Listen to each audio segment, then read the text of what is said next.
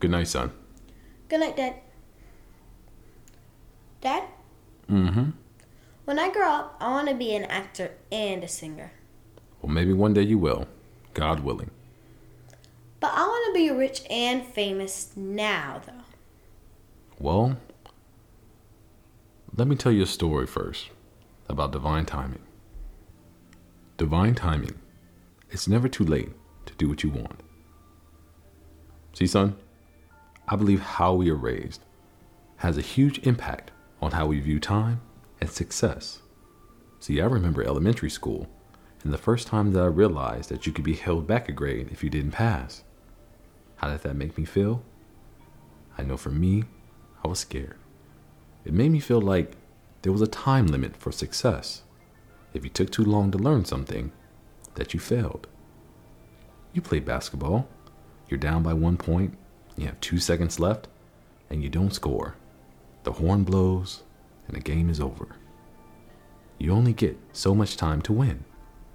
And as we age and grow into adulthood, I think we carry this illusion with us. We think we must have a college degree by age 22, or we fail. If we're not married by age 25, we fail again. No kids by age of 30, still working at age 67. You get my point. But says who?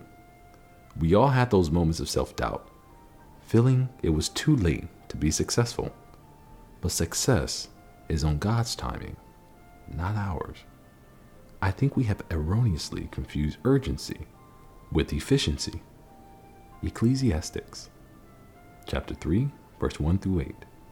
For everything there is a season, and a time for every matter under heaven, a time to be born, and a time to die, a time to plant, and a time to pluck up what is planted. That's divine timing. It's not that we have to rush to be successful, but we soon realize that maybe we aren't where we want to be because we're not using our time efficiently. We start to realize the things and the people we give our time to is not the best use of it. Remember, I said efficiently. Chasing what others have can be inefficient. Watching TV can be inefficient. Even reading can be inefficient if it's not the right season for that task. This is a time management issue.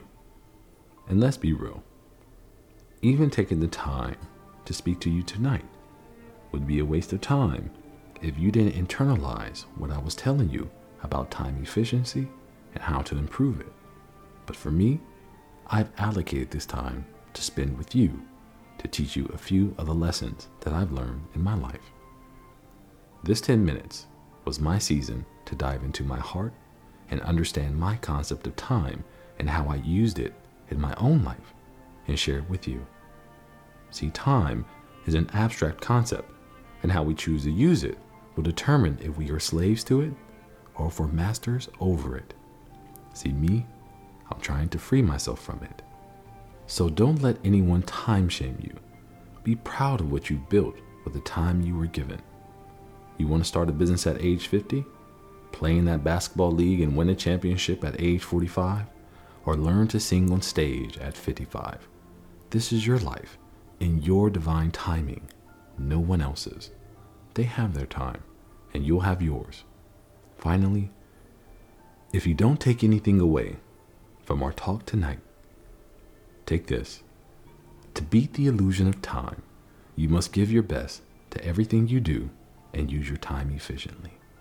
Whether a task takes you 1 day or 100 years, just make sure it takes you that long, and not just how long it took you. Because the completion of a task is the mark of the success, not how long it took you. Dad? Mm-hmm. I think I'm going to let God determine when I'm going to be rich and famous. You know what, son? I think that's a good idea.